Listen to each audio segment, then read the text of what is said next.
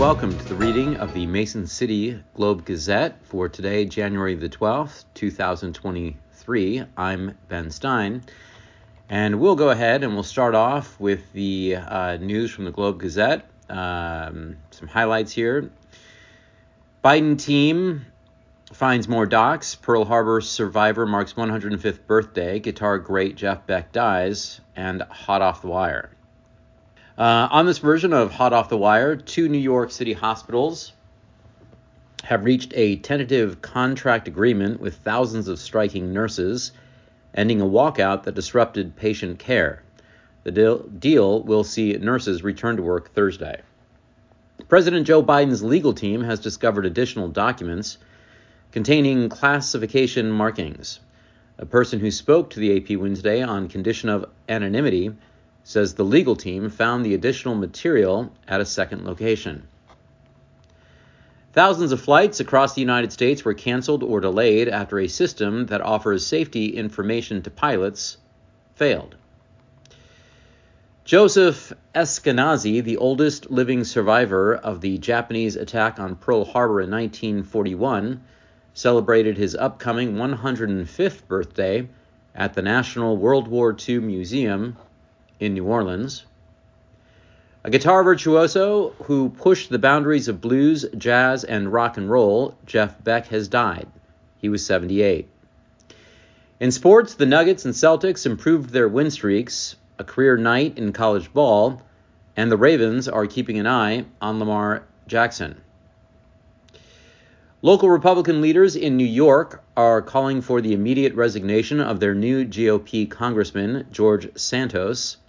Santos is facing multiple investigations by prosecutors over his personal and campaign finances and lies about his resume and family heritage.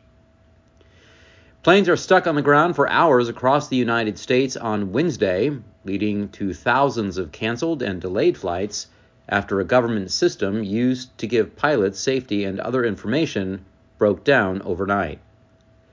Bill safety Damar Hamlin has been released from a hospital in Buffalo after his doctors said they completed a series of tests a little over a week after he went into cardiac arrest and had to be resuscitated during a game at Cincinnati. The First Lady's office says Jill Biden's surgery to remove a potentially cancerous lesion above her right eye is proceeding well and as expected. Around 25,000 UK ambulance workers have gone on strike as they walked out for the second time since December in an ongoing dispute with the government over pay.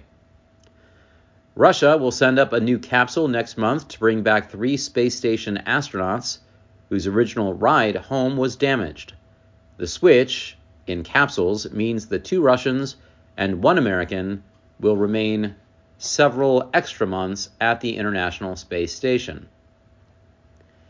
House Republicans have opened their long-promised investigation into President Joe Biden and his family. They are wielding the power of their majority to demand information from the Treasury Department and former Twitter executives as they lay the groundwork for public hearings.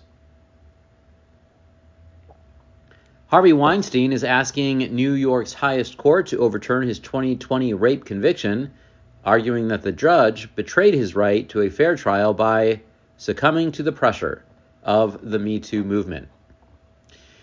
The Supreme Court is allowing New York to continue to enforce, for now, a sweeping new law banning guns from sensitive places, such as schools, playgrounds, and Times Square, and increasing training requirements.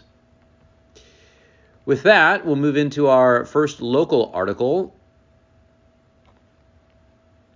This entitled Davenport Man Saved by Team Effort and On-Site Amputation at King's Material in Eldridge, from Tom Louie. Derek Oldfather has a stump where his leg used to be. He is happy, and many say lucky, to be alive. From his hospital bed in Iowa City, Oldfather recounted how he became trapped in a conveyor belt on December 28th. More people than he could count or remember helped him live through a horrifying 4-hour ordeal that ended with an amputation in a sand-filled pit at King's Material in Eldridge. which supplies concrete, masonry, and other landscaping products and services.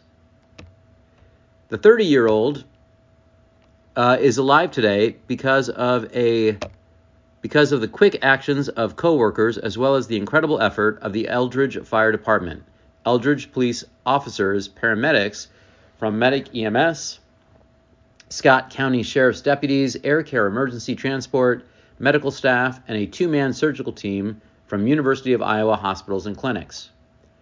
I think about what all those people did for me, Old Father said. I think about how they all saved my life. I think about it every day.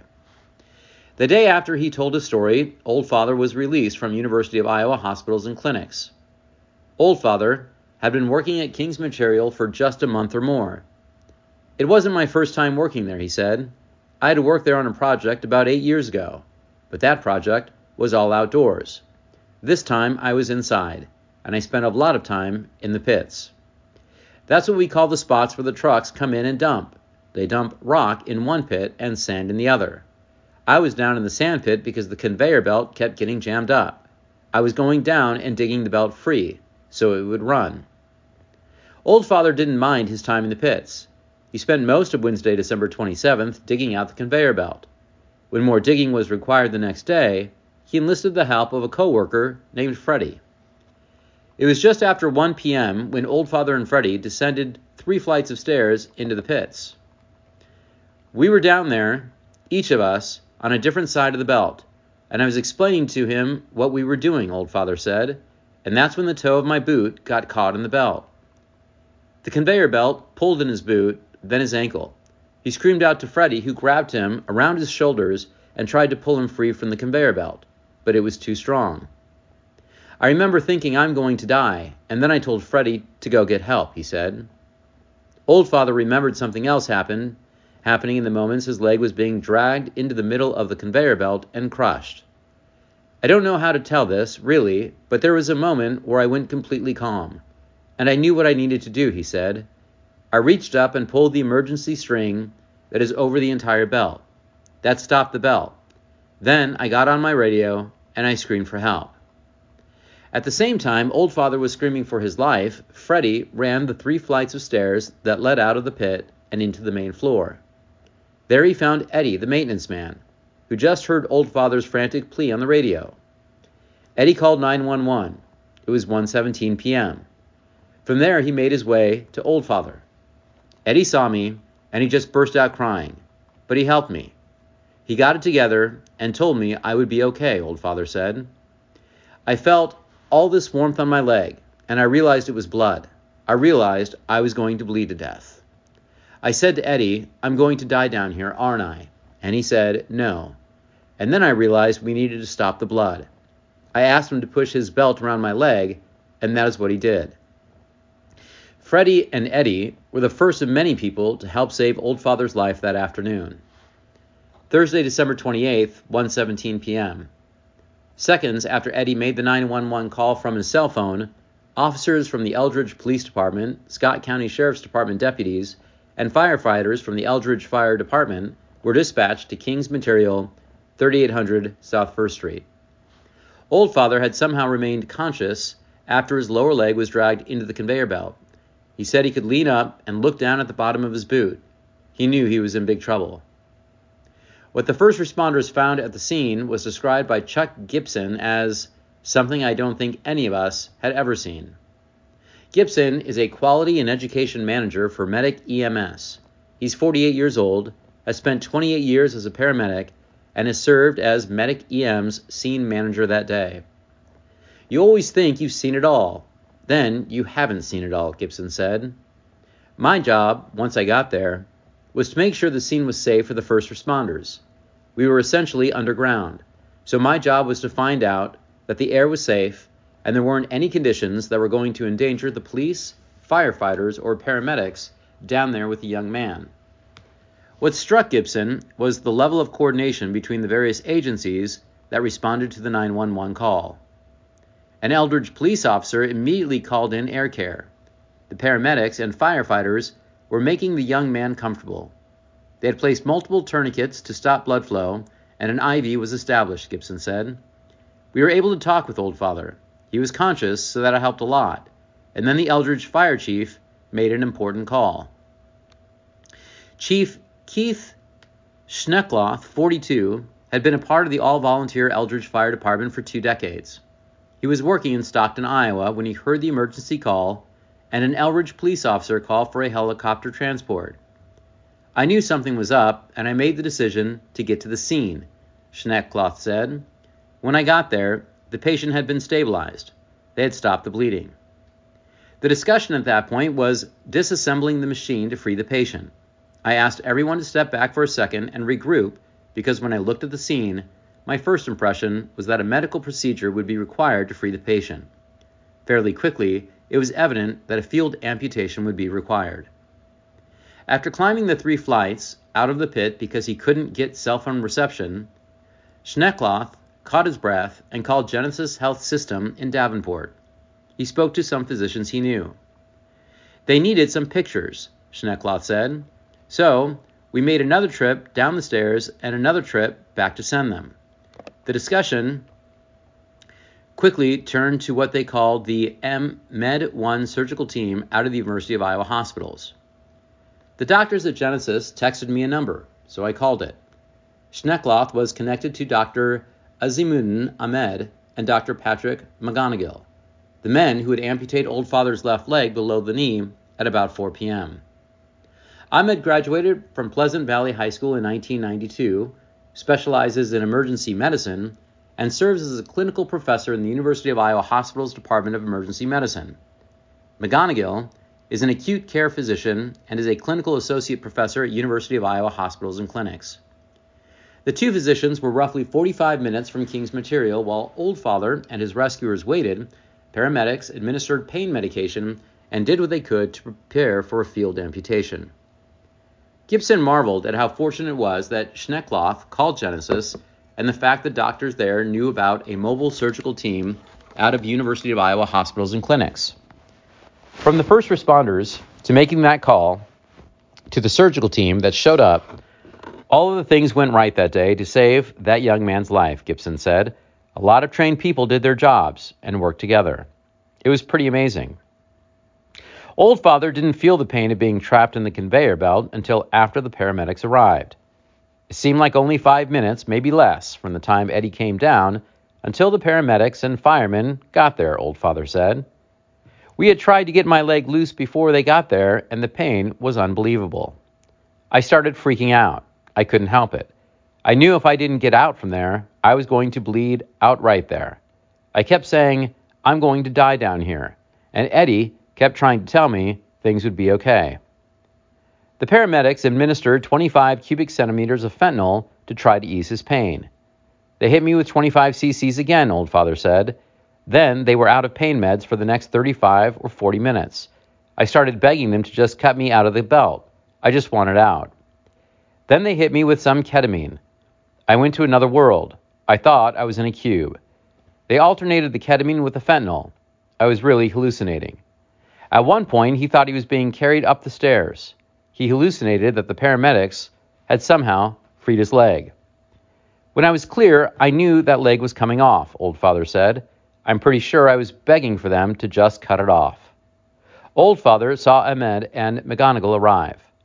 By that time, I think I was cracking jokes, Old Father said. I remember I looked at one of those doctors, McGonigal, and thought I recognized him. I said, Dude, you're the guy who delivered my daughter. He just tried to talk to me. The last thing I remember was they put a gas mask over my face. And the next thing I knew, I had a breathing tube down my throat and I was in the hospital.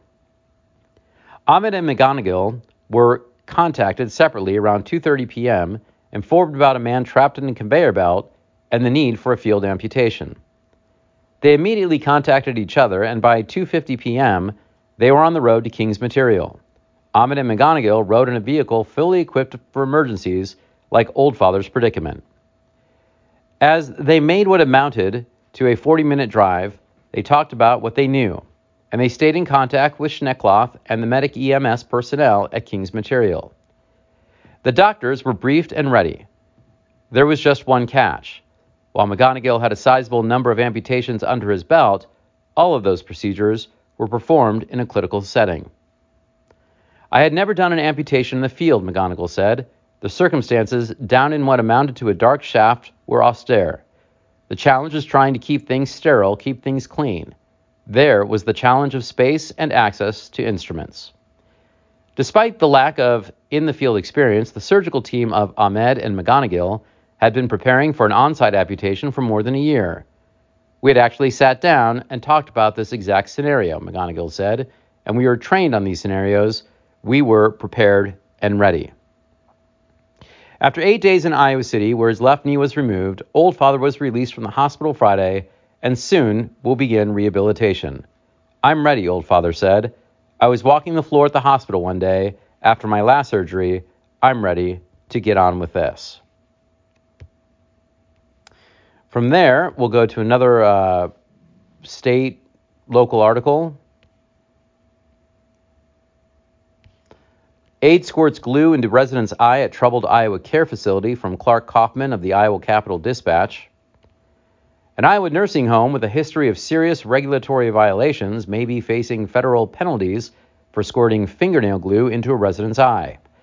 According to state inspectors, a male resident of the Aspire of Gowrie Care Facility in Webster County approached a nurse aide in the dining room of the home during the evening of November 11, 2022. The man handed the aide a small bottle he had picked up from his bedside table and asked the aide to help him with his eye drops. Without first confirming the contents of the bottle, the aide began administering fluid from the bottle to the resident's eye. The resident immediately complained of pain and burning, at which point the aide looked at the bottle and saw that she had placed fingernail glue into the man's eye. A team of emergency medical technicians was summoned to the home and flushed the resident's eye for at least 25 minutes, at which point the man's eyelids broke apart, inspectors reported. In the meantime, the nurse aide who had mistakenly put the glue into the resident's eye left the facility because her shift had ended. According to inspectors, she was overheard talking on the phone as she left the building, saying, "You wouldn't believe what just happened." "Boy, it sure hurt when the fingernail glue was placed into my right eye," the man later told state inspectors. He reportedly stated that while his doctor had assured him his eye wouldn't bother him forever, he continued to have blurry vision. He told inspectors he had no idea why there was fingernail glue on his bedside table, but added that he felt sure one of the workers must have left it there. The Iowa Department of Inspections and Appeals cited the home for 15 state and federal regulatory violations, including failure to meet professional standards, failure to offer activities to meet residents' needs, failure to employ competent nursing staff, failure to prevent significant medication errors, inadequate infection control, and inadequate COVID-19 testing and supplies. DIA fined the facility $5,250 for failing to keep residents safe, then tripled that amount because it was the second serious safety violation during the past 12 months. The fine was then held in suspension so that the Centers for Medicare and Medicaid Services could determine what penalties, if any, to impose. As of Wednesday, CMS had yet to report taking any action against the home. With regard to the COVID-19 issues, an unvaccinated worker told inspectors she was tasked with caring for a COVID-positive resident, but that she and her colleagues could not find any of the required masks for staff to wear. She called and texted the home's director of nursing, but never received a response, she said, and so she and colleague wound up caring for the resident without the required masks, placing herself and the residents she subsequently cared for at risk. 2 workers at the home subsequently tested positive for COVID-19, according to inspectors. The home was also cited for failing to test residents and staff for COVID-19 even after one resident had tested positive. The director of nursing told inspectors that she believed, contrary to federal regulations, that one new case of COVID-19 did not constitute an outbreak. And from there, we will continue. Mason City Airport, unaffected by computer crash. And again, it's just taking a second to load up the tab. From Matthew Razab of the Globe Gazette. Mason City Municipal Airport staff and passengers were largely unaffected by the Federal Aviation Administration's ground stop order after an outage in a government system caused thousands of flights to be delayed or canceled across the country on Wednesday.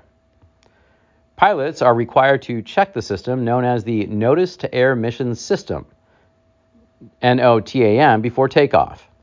It lists potential adverse impacts on flights, from one-way construction to the potential for icing. The system was formerly telephone-based, with pilots calling dedicated flight service stations for the information, but it has moved online. Airport manager David Sims said Mason City does use NOTAM, but there were no commercial flights in or out Wednesday morning. Fortunately, there's no snow on the runway today, so we're in pretty good shape. And as far as I know, our airline flights are running on time, he said. The advantage is, right now, we don't have any scheduled flights in the morning. Had we had morning flights, those may have been impacted. The United flight to Chicago, scheduled for 1:26 Wednesday, took off on schedule. Former Waldorf University soccer player Daniel Burko said he was happy his flight was on time, but he had layovers in Chicago and Houston before ending up in Nashville. I hope this flight stays on time, Burko said a couple hours before takeoff. I'm a little worried about my connecting flights being delayed or canceled because of the NOTAM software crash. Sims agreed Burko could have issues after leaving Mason City. That's the only problem, Sims said. When you have a disruption early in the day, it kind of backs up down the line to get aircraft and crews to complete their schedules as planned. According to the Associated Press, the White House initially said that there was no evidence of cyber attack behind the outage that ruined travel plans for millions of passengers. President Joe Biden said Wednesday morning that he's directed the Department of Transportation to investigate. The NOTAM system breakdown late Tuesday led to more than 1,000 flight cancellations and more than 6,000 delayed flights by 11 a.m. Wednesday, according to the flight tracking website FlightAware.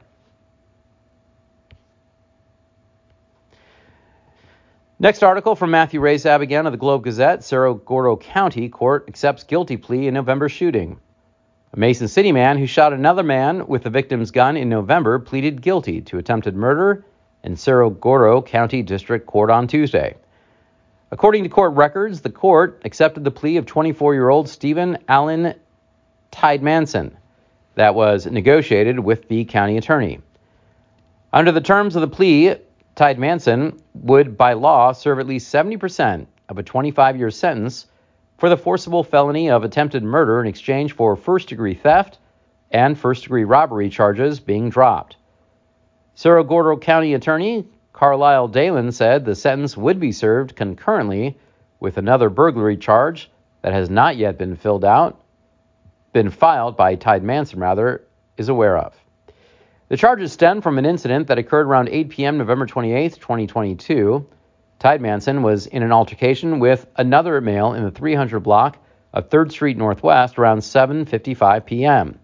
when he took a 9mm handgun from the victim and then used it to shoot him in the upper chest. A press release from the Mason City Police Department stated that Tidemanson fled the scene that night. Warrants were issued for his arrest, and he was apprehended around 1:50 p.m. the next day in the 300 block of 1st Street Southwest. The handgun also was retrieved at the time. A sentencing hearing is scheduled for February the 20th. The court is not obligated to accept the terms of the plea arrangement. Another article coming up here. It's taking a second to load. This is entitled, "I Thought We Were Going to Die." Quad Cities residents recount Sunday's I-80 pileup, from Tom Lowry.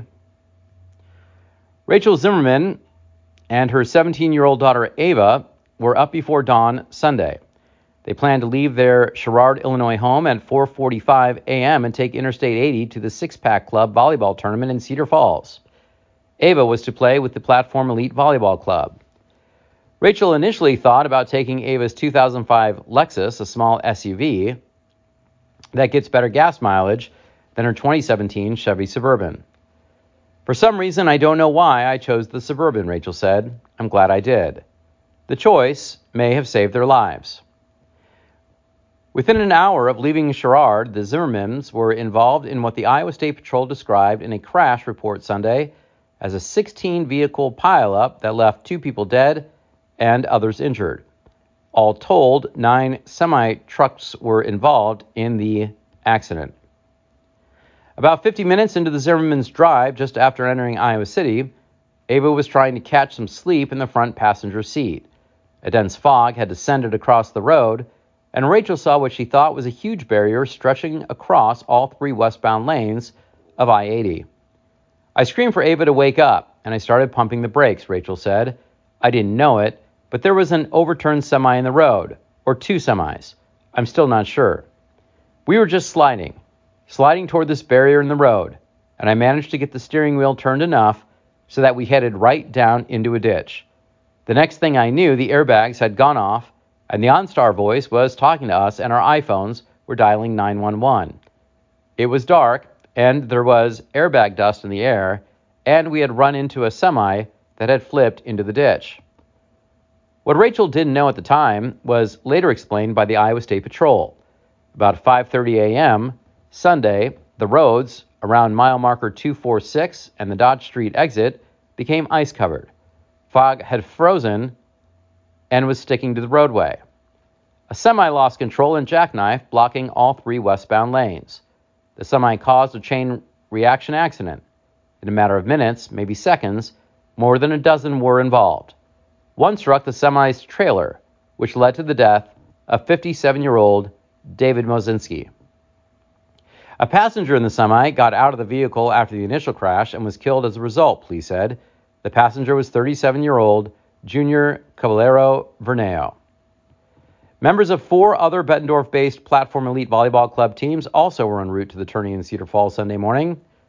4 vehicles carrying club members were involved in the crash, said club director Melissa Kurth.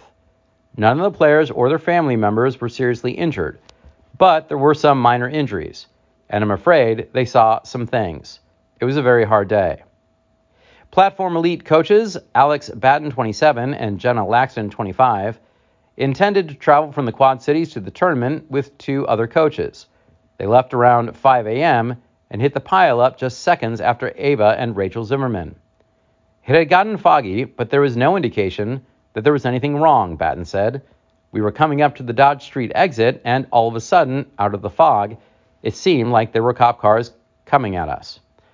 Then I realized there were trucks everywhere, and there were cars piled up. Batten swerved between the wreckage, while Laxton spoke calmly and tried to reassure her. I wasn't really driving, Batten said. We were just sliding. And then we slid over a section of a tractor trailer, and we finally stopped. I don't know if any of us knew what happened. Then we looked behind us, and things got worse. We stopped, and I turned around, and there was another semi sliding toward us, Laxton said. I had my phone in my hand, and I sent a quick text to my parents saying, I love you, because I thought we were going to die. I thought that semi and other cars were just going to pile up on us. Somehow, Batten's car didn't sustain any damage. Not a single scratch, Batten said. We were able to drive around the main semi, and we drove to the next exit, and we sat inside of Brugger's Bagels. Then we started texting and calling all the players, warning them to turn back. While Batten and Laxton were able to leave the scene, the Zimmermans and family members of 3 other Platform Elite players found themselves in the middle of a fearsome landscape. It was still dark when we got out of the Suburban. Ava and I scrambled to the other side of the ditch, Rachel Zimmerman said. You could hear the sound of the cars running over the debris and crashing into the semis. We heard that horrible sound of the cars hitting the semis, maybe 5 or 6 times. Then it went quiet, eerily quiet. And then came... Well, I apologize. A semi full of mail must have wrecked, because there was all these packages and letters all over, she said, and there were cans everywhere. It was like a bomb had gone off. Eventually, the Zimmermans found other players and families from the Platform Elite Club. They were taken to a hotel that overlooks the accident scene. We were there for about 3 hours before the Iowa State Patrol troopers came and questioned us, Rachel said. One man broke down there. I think it was all too much. I think I was in shock. Other people, too. One of the hotel guests relayed a story to Rachel. He said he woke up and it was dark and it sounded like it was thundering outside. He said he woke up his wife to listen to the thunder, and she told him there was no way it was storming. He opened up his curtains, and they were looking at the accident as it happened. I know I'm struggling to process the things I saw. I don't think anyone who saw what happened will ever forget it. From there, we will move on to our local obituaries, beginning with Don Elridge. Don, formerly Clausen Eldridge, age 49, of Neola, Iowa, passed away on Sunday, January 8th.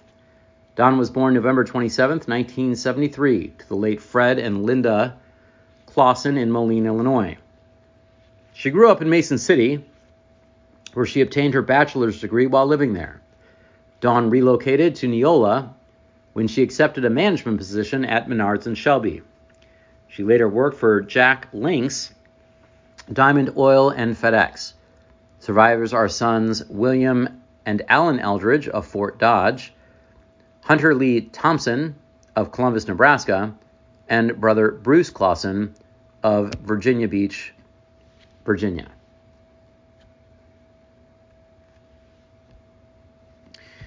Charlotte May Feltz, age 89, beloved mother, grandmother, and great-grandmother, passed away on January the 6th. Peacefully snuggled in her bed at home, surrounded by her children, Charlotte was born on February 7th, 1933, in Lyle, Minnesota, to Nordahl and Lenore Nelson.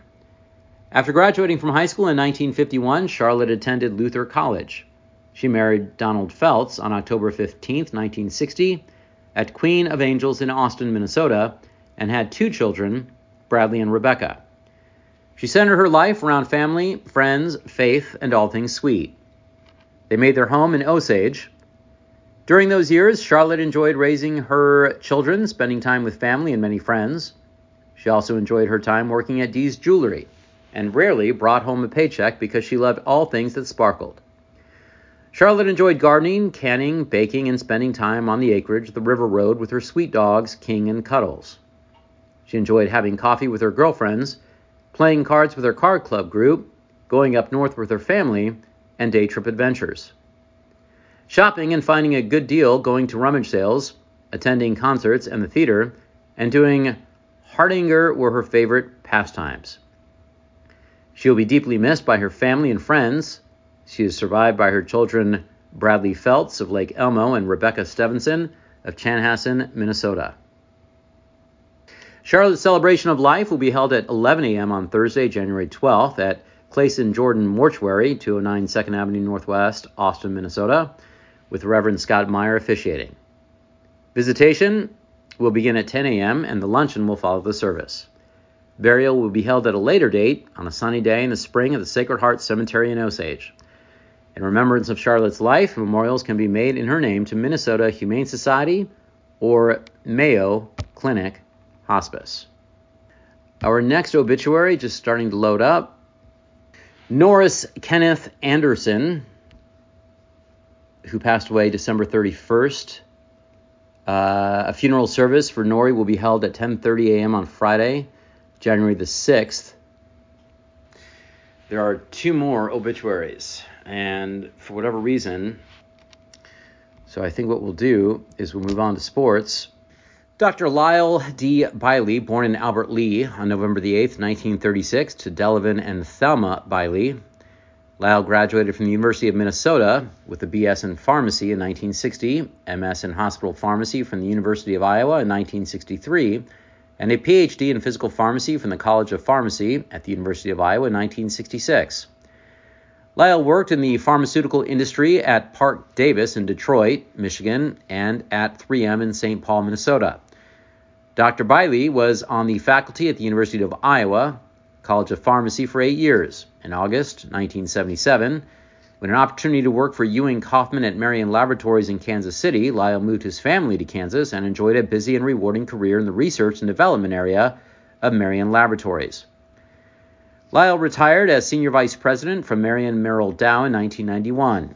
Dr. Biley published his research in several scientific journals. He was awarded membership in the Honorary Society of Rho Chi Fraternity. He was given the borough's Welcome Fellowship Award. He was also given the Distinguished Alumnus Award and the Osterhaus Lifetime Achievement Medal by the University of Iowa College of Pharmacy. Dr. Biley is a member of the President's Club at the University of Iowa and a member of the Heritage Club at the University of Minnesota. He was preceded in death by his daughter, Beth Biley Tillotson, and his father and mother, Delavin and Thelma Biley of Albert Lea, Minnesota. Lyle Biley married Sharon Olson at the First Congregational Church in Osage, Iowa on June 14, 1959. They lived in Minnesota, Iowa, Michigan, and Kansas. Lyle was active in the aviation community and was the first president of the Kansas Aviation Council formed in 1999. Lyle and Sharon enjoyed many years of travel and enjoyed flying in their 182 Cessna airplane. Dr. Biley was a former faculty member at the University of Iowa, was an active alumnus for the College of Pharmacy at both the University of Iowa and the University of Minnesota. Funeral at 11 in the morning on Thursday, January the 12th, at McGilly State Line Chapel in Kansas City. Memorials can be sent to the Ascend Hospice, 4550 West 109th Street, Suite 210, Overland Park, Kansas 66211, or to the Heartland the Parkinson's Foundation at 13451 Briar Street, Suite 202 in Leawood, Kansas. Spencer Boyd, 30, passed away unexpectedly on January the 5th in Mason City. A celebration of life will be held at 10:30 Thursday, January the 12th at Hogan Bremer Moore Colonial Chapel, with Pastor Katie Chelino officiating. Interment will be held in Clear Lake Cemetery at a later date. Visitation will be held from 4 to 7 Wednesday, January the 11th at Hogan Bremer Moore Colonial Chapel in Mason City. In lieu of flowers, memorials may be directed to the family. Spencer was born on April 12, 1992 in Mason City, the son of Jasper and Shelley Boyd. He attended North Springs School and graduated from Central Springs High School's class of 2010. Spencer attended training school at NASCAR Tech in Mooresville, North Carolina. He worked many construction jobs, and most recently he worked at Dean Snyder Construction as a foreman. In his spare time, Spencer enjoyed racing go-karts and worked on a pit crew on the Budweiser circuit one summer. In his younger years, he was active in wrestling and cross-country. He liked fishing, listening to music, and going to raves. Animals had a soft place in his heart, always taking in the strays. Spencer's favorite thing to do was riding motorcycles and four-wheelers with his son, Casten. He always said that Casten was his greatest accomplishment. Spencer loved big, and his love will be greatly missed. Those left to cherish memories of Spencer are his son, Casten James Boyd, parents Shelley Boyd, Jasper Boyd, siblings Parker Boyd and Stephanie Moss, and Kenzie Hanna, niece and nephews, many aunts, uncles, cousins, and friends. Spencer was preceded in death by his grandparents, Herbert and Amy Webner, Jasper Sr., and Mary Boyd, Uncle Mike Boyd, and many pets that went before him. With that, we'll go ahead and we'll move to our sports, and we'll begin with some roundup from Tuesday's high school. Lake Mills set conference mark and Clear Lake dominates. Lake Mills set a new top of Iowa conference record with its 41st consecutive conference victory with a 65-52 win over West Hancock in boys basketball action. Denton Kingland poured in 21 points, and Eli Menke had 20. Lance Helming joined them in double figures with 10 and grabbed 10 rebounds, while Aiden Stensrud had 7 points and 14 rebounds. Logan Bankin and Menke each had 5 assists. The Bulldogs improved to 10-0 overall and 8-0 in the TOI. Des Moines Lincoln 62 over Mason City 40. The Rail Splitters took control early, and the Riverhawks never managed to fight their way back in it as they dropped their second straight game Tuesday. Mason City trailed 34-18 at the half. Cale Hobart had 16 points, and Davian Maxwell chipped in 12. Thursday, we had a real energetic and competitive game, and I think it impacted us today. And we traveled again and just made it tough to create that same energy we needed tonight, Riverhawk head coach Nick Trask said. Number 3, Clear Lake 67 over Nevada 50. The Lions connected on 50% of their field goal attempts as they handed the 10th-ranked Cubs just their second loss of the season. Clear Lake, 9-0, took a 10-point lead after the first quarter, 21-11, but that was trimmed to just 3 through 3 quarters, 47-44, before the Lions put Nevada away in the fourth quarter. Javon Luobia had 22, and Thomas Meyer 21 to pace Clear Lake. Meyer added 12 rebounds and 4 steals, while Luobia had 11 assists. Gardner Hayfield Ventura 69 over North Iowa 46. The Cardinals snapped a 3-game losing streak by using big first and third quarters to take down the Bison. In the first and third quarters, Gardner Hayfield Ventura outscored North Iowa 45-21. 4 different Cardinal players reached double figures: Braden Benke, Drew Britson, Cale Johnson, and Mason Graham. Benke added 7 assists and 3 steals. Northwood Kensett 49 over North Butler 42. After losing their first 6 games of the season, the Vikings have scored back-to-back wins on back-to-back nights. Colby Eskelson had 17 points, while Cooper Jolsith and Carter Anderson each had 11 to lead NK. Evan Lorenzen pulled down 9 rebounds. Nashua Plainsfield 65 over Rockford 29. Nick Groven had 15 points for the Warriors, but the Huskies used a huge first half to take control of the game and the victory. NP led 39-19 at the half. In girls basketball, Mason City 70 over Des Moines Lincoln 33. In a game moved to Norwalk, the Riverhawks got 24 points, 8 rebounds, 5 steals, and 4 assists from Reggie Spots to earn the win. A bit of a slow start, but we picked up the defense and used better ball movement to create great shots, Riverhawk head coach Kirk Lawson said. We appreciate Norwalk opening up their school so that we could get the game in.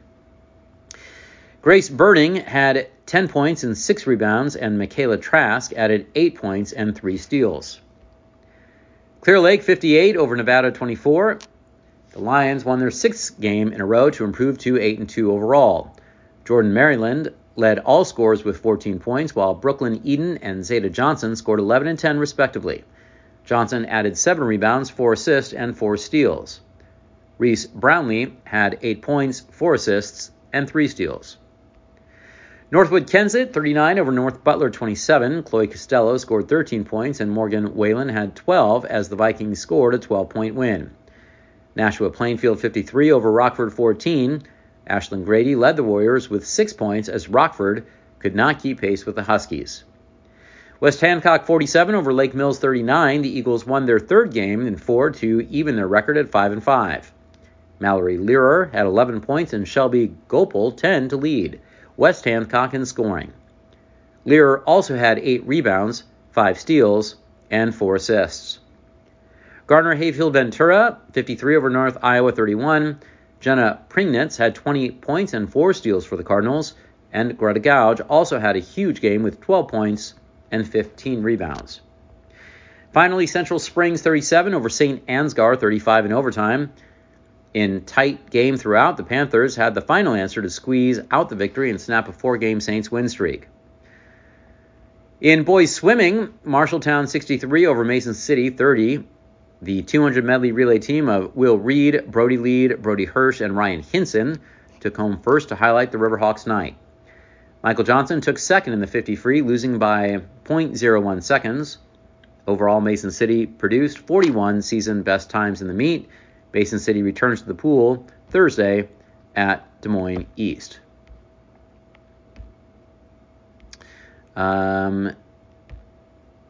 Here's an article about the Heisman Trophy winner, USC running back Charles White, passes away. Southern Cal running back and 1979 Heisman Trophy winner Charles White died Wednesday after a battle with cancer.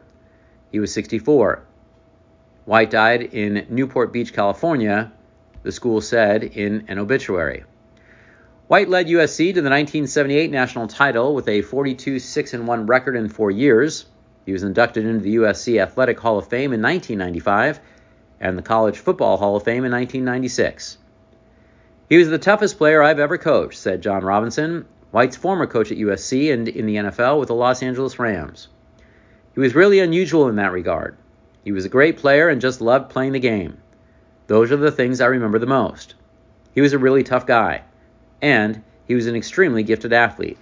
But the toughness, wow. Wyatt remains USC's career rushing leader with 6,245 yards. He scored 49 career touchdowns for the Trojans.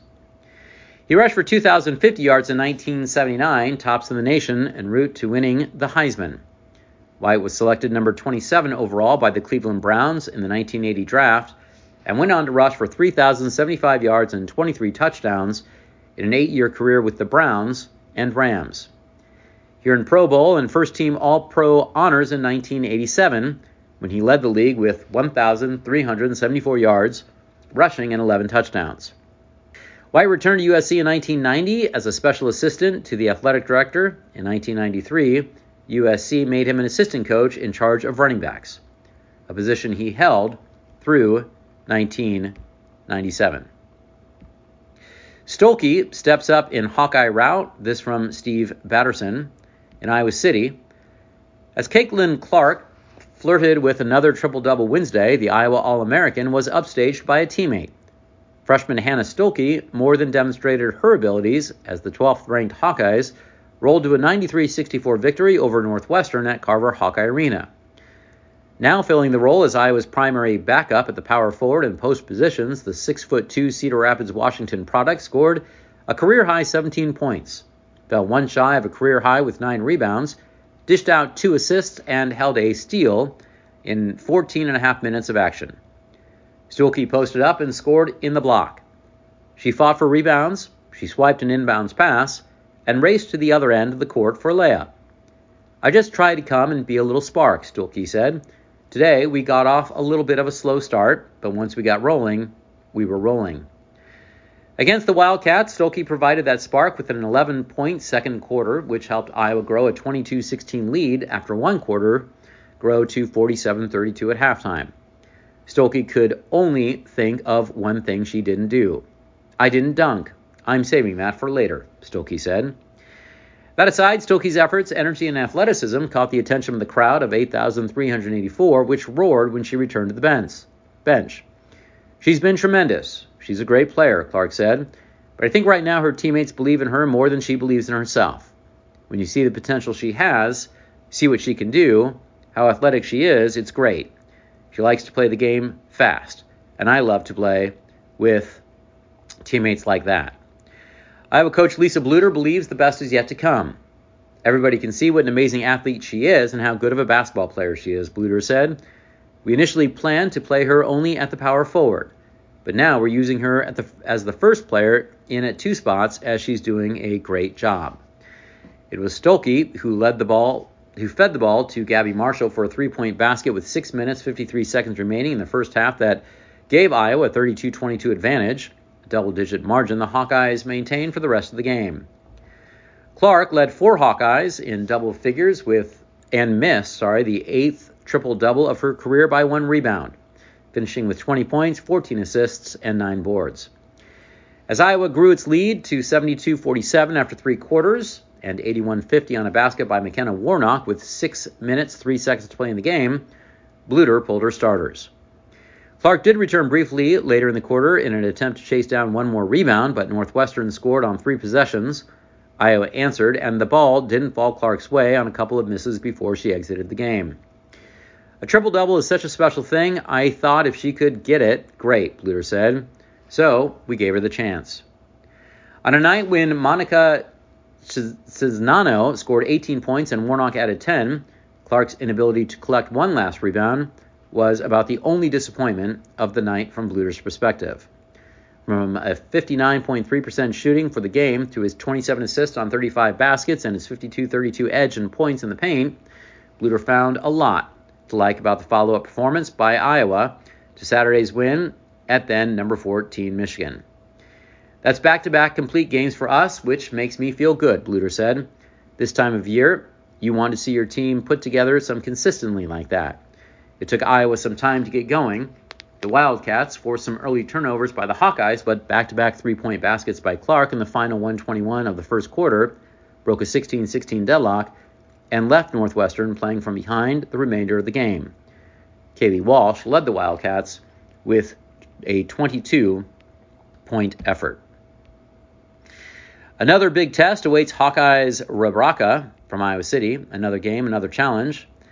Philippe Rebraca faces another big test Thursday when the Iowa basketball team hosts Michigan, lining up across from the Wolverines' 7'1" Hunter Dickinson. Michigan's junior post player is the latest in a series of premier Big Ten men the Hawkeyes' undersized center has dealt with in recent games. This 3-game stretch had been really hard. Chris Murray and I have talked about it, and a 3-game gauntlet against some of the big men in the league, Rebraca said Wednesday. Rebraca had dealt effectively with the challenge he has faced in Iowa's last 2 games, Indiana's Trace Jackson Davis last Thursday, and Rutgers center Clifford Omoruyi on Sunday. He was on the court for 38 minutes against the Hoosiers and played all 40 minutes in the Hawkeyes' win over the Scarlet Knights. Rebraca added to his team-leading collection of 6 double-doubles in each game while scoring in double figures for the 5th time in 6 games. Coach Fran McCaffery said Rebraca's total game, from his shooting to his defense to his passing and the decisions he makes, have made it difficult to take Rebraca out of the lineup on the floor. He has been so locked in and focused on what we are doing that we've needed him, McCaffery said. With Josh Ogunduli missing the past 2 games with a knee injury, McCaffery's inside options have been limited. Ideally, he'd like to play Rebraca around 35 minutes per game and give him a breather coordinated around media timeouts to ensure that he stays fresh. College men's basketball, number 14 Iowa State coast to an 84-50 win over Texas Tech. Iowa State guard Tamin Lipsey deftly dropped the bounce pass behind his back. Teammate Gabe Kalshore calmly gathered it in at the top of the key, watched the defender fly by, set his feet, and hoisted the long-range shot. The result? One of many swishes Tuesday for Kalshore, who scored 25 points to help the number 14 Cyclones trample Texas Tech 84-50 before a crowd of 13,464 at Hilton Coliseum. I'm putting the work in, and I'll continue to put the work in, said Kalshore, who shot 10 for 14 overall and 5 for 6 from three-point range while adding a season high and team best 7 rebounds. I'm just going to trust in that. And in Lipsey, a true freshman who starts alongside 4 seniors who universally have dubbed him the floor general. And with that, I'll go ahead and sign off for today, January the 12th. Again, my name has been Ben Stein, and it has been a pleasure reading for you for Iris, the Mason City Globe Gazette, and we will see you next week. Thank you.